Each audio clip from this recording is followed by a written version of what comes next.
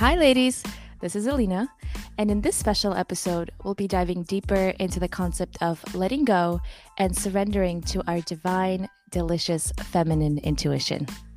Hello, everyone. This is Kanike, and today it's all about listening to yourself, trusting your inner voice, and knowing how to relax.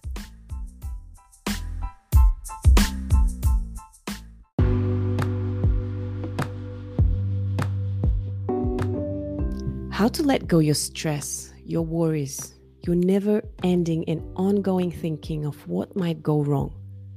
This is such a common practice nowadays that we all fall into. It just somehow happens every single time. Right, Alina? What do you think? Yeah, letting go. In simple yet powerful two words that we tend to hear a lot. It almost feels a bit cliche to me. But truly, if you think about it, the action that comes after those words might be the most difficult thing to do, to let go. And how do we do it? Indeed.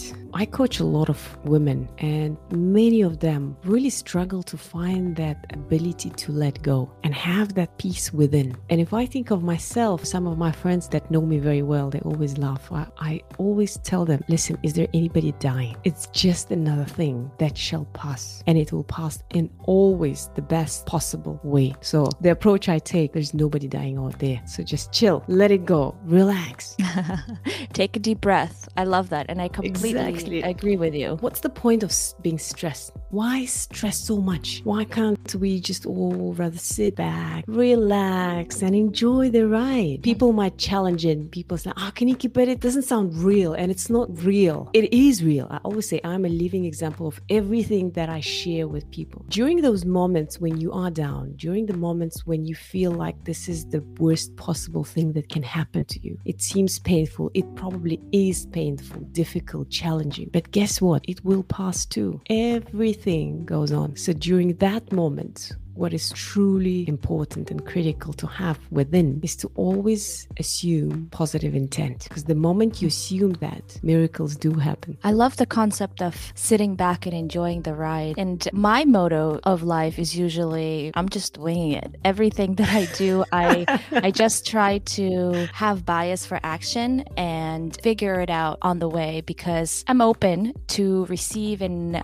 assuming positive intent has really changed not only my outlook for life, but my relation to what happiness means. But it wasn't always this way. And there were times when I questioned myself and doubted my abilities in the moments where I had to learn to let go, whether it be a job, whether it be an old friendship, whether it be some sort of attachment. And in those moments when I felt the lowest and wasn't able to let go, I just remember being very, very mean to my inner child, because simply I couldn't assume positive intent and I couldn't open myself and surrender to the uncertainty of life. One thing that just stood out to me while you were talking is that being attached, it could be very painful too, indeed. And it doesn't matter. It could be a place, a job, people, experience. I think it's one of the things that we also need to be aware of and be more mindful is you enjoying the moment now. It's excellent, but don't get stuck in it. Don't get attached to it, because then there is something that you can no longer control and it can become painful. Going back to what you just mentioned, maybe we can unpack this concept through our stories again, Alina? Yes, people absolutely. love our stories.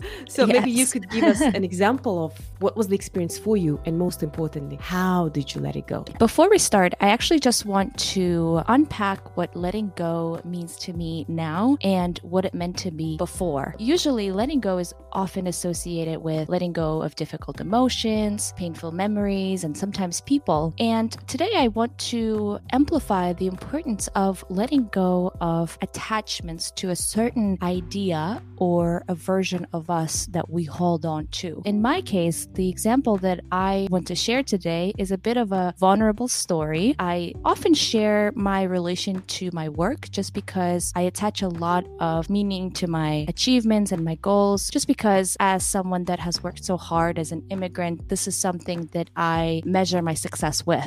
And I know that it's not healthy, and I know that this is something that I'm constantly working on. But the story that I want to share today is actually a story with my last job that I mentioned at my last episode about self-love. I believe it was imposter syndrome, one of those. But it was the job that I had that very difficult interview at. I was experiencing imposter syndrome, and the story goes that my worst nightmare had manifested. My imposter syndrome had actually manifested, and I got laid off at that job eventually for many reasons. But one of them was that I received this job during the pandemic, and it was one of the only jobs, and it eventually got eliminated. But in that moment, I was not attaching myself to the idea that, oh, this is a pandemic and everybody's losing a job. I was fixated on the idea of what did I do wrong, and that I failed at this and this and this and this, and that's why I am here in this moment. So I was extremely taken by that, because that job meant so much more to me than just a job, because it was something that I had worked for, and in that moment I was,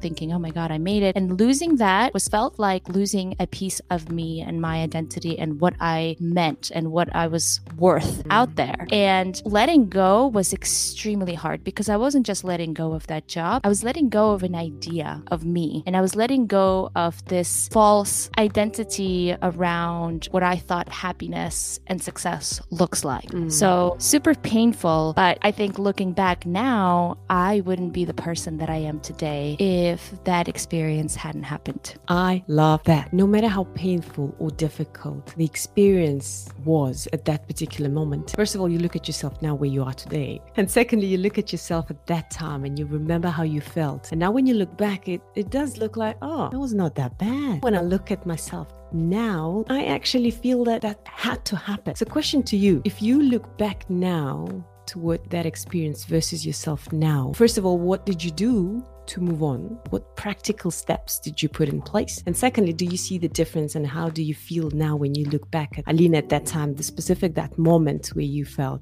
really bad, that you lost a piece of you, and I'm sure your confidence dropped down and everything was about, something is wrong with me?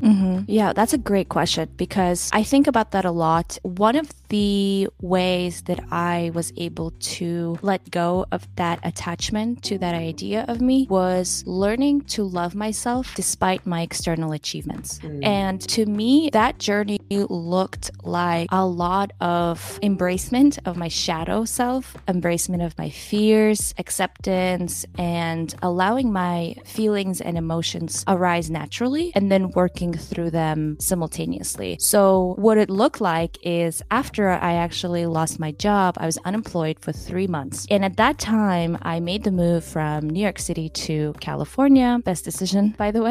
But I dived deep into my yoga practice. This is when I discovered meditation, mindfulness, shadow work, inner child healing, because all of those things were so needed for me to heal and come out stronger. So in a sense, I feel that some of the practical things that have helped me was journaling, definitely journaling, and letting my emotions out on paper, seeing them, reading them out loud, feeling them, and then intentionally sitting in meditation and letting go. One of the meditations that I did was visualizing smoke coming out of my breath. What I was trying to do is release any negative, stagnant energies that had been associated with that particular experience. And to your question, I think that if that experience hadn't happened to me, I definitely wouldn't have manifested after a dream job. Actually, as I was healing and as I was journaling, I came to a point where I was sitting in meditation and visualizing my job and how I want to feel, because I realized that I do not want to feel as though I'm not in control. I want to be in control, and I just want to be in control of how I feel.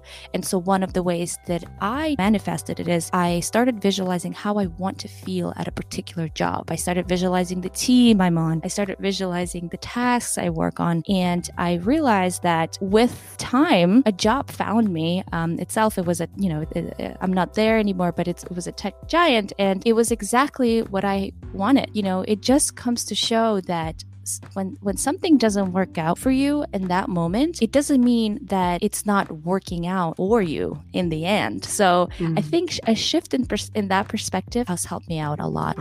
This is excellent. A lot of our listeners, they love hearing our stories because it's so much easier for them to relate to it. And here I would like to pause and ask a question to all of you who are listening to us. I want you to think of the time in the past where you felt, oh my gosh, this is the worst thing ever. Oh my God. You just at your lowest end, you are in the darkest moment and you just feel like anything. And at that moment you thought, this is it. And look at yourself now. Do you think that specific experience has shaped you one way or another and impacted the way you are today in the most positive way possible? Embracing those moments. Life is full of ups and downs. This is the reality. We are going through the journey. We will be going and experiencing tears, disappointments, hurt. We will be experiencing emotions of happiness, joy, and laughter. But it's part of a journey and we have to embrace it. What's really important is not being stuck in those moments, especially the negative moments. They could be so tricky where people get really sucked into it. I always say we have an option. You have an option. You have an option to respond one way or another. And to Alina's story, she made an option where she healed herself. She leaned into things that are close to her heart. And guess what? It turned around in a way that, look at her now. I want you to think of that time in the past. I want you to look at yourself today and just see if there is any connection in between or realize that it wasn't that bad. What do you think, Alina? Absolutely. And I think I want to also amplify that I may not be 100% healed from that experience because it still haunts me to this day. And I'm okay with that. I think letting go now to me means embracing uncertainty and learning to surrender to the unknown and believe in my own potential. For example, now when I do make a mistake at work and I feel the sense of wave coming through of, oh my goodness, failed. Remember that time you failed? So my inner child girl still exists within me. I just want to normalize that it's okay to not be okay all the time and that we're not meant to be happy all the time. Sometimes we have our low moments, we have happier moments. Sometimes we just feel okay. And that's okay because allowing yourself to just be and assume, while assuming positive intent really shifts your perspective because you start to think this shall pass too. We talked about this yesterday and I 100% agree with that. So assume positive intent, listen to your intuition and have faith in yourself and in your own potential. Whilst we're talking about this, it made me remember lots of my friends, cousins, people that I know, people that I coach, the female coaches. For some of them, it could be really tough times going through divorce, going through a tough relationship with their partners, spouses. It could be challenges with kids, many things. Going back to our initial point, when you let it go and when you have your inner faith that it is happening the way it is because something better is coming your way. So I want you all, during the moments when you feel down, be more mindful and conscious on how you choose to respond to that situation. Be careful not to get sucked in, but rather adopt an approach on what can you do about the situation? What can you control about the situation and what you cannot control? And if it is painful, so be it. When we talk about letting go, we're not saying that, okay, you just don't do anything and you just let go and miracles do happen. No. We're saying if in any circumstances, it's important for each one of us to put our best efforts. And even if after you have put all your best efforts and you are faced with outcome that you were not prepared for, or it's not exactly how you anticipated it, or it's a completely different circumstances that came up out of blue, it's okay. So be it. As long as you put your best efforts into that, then it's not meant to be. I love that perspective because when you go inward, and that's what I did when I was on my lowest, you kind of start to shift your focus on, well, what do I want? Well, if this didn't work out for me, then this is a great opportunity for me to find what I want. And exactly. Right? I think when we get sucked into our external circumstances, we forget to cater into our inner sense of desires. What do I want? How do I want to feel? Well, this didn't work out. Great. That's a great opportunity for me to find what I want. And, easier said than done. As you mentioned, a lot of women experience difficult situations where they're forced to let go of an abusive partner. They're they're forced to let go of a toxic work culture. And taking a leap of faith can be so scary and often prevents you from living your most authentic life, because your authentic life is when you embrace all of your shadows, you embrace all of your fears, and you still make the decision to let go, trust your inner wisdom, and embrace uncertainty that is life. Quick one, very quick one. Made me remember an example from my side. Because at the moment we live in Singapore, but prior to living in Singapore, we lived 10 years in Dubai, and Singapore was never in our plans at all. The initial plan was to move out of Dubai directly to Canada. But guess what? That specific year and month where we already planned for it, our papers have not gone through. It was just stuck in the process of being reviewed. And Singapore came out of blue, completely out of blue. And now that particular moment, we're like, oh my gosh, the papers are still being reviewed. There's no progress made. And then boom, Singapore came out of nowhere. And then when we ended up living in Singapore now for 4 years, but we look back as like, oh gosh, thank God the papers didn't go through. Because the papers didn't come through. Singapore came out of blue. We moved to Singapore, and it's a completely new journey, new experiences. We love it. Again, it's so important to look back at those moments where you were not happy with how things work out because it didn't go the way you planned, and realize how it benefited you today, personally, professionally, emotionally, in whichever way. I always keep reinforcing in every single episode, make sure you spend time to reflect and appreciate that. Even if it was painful, it was worth going through it.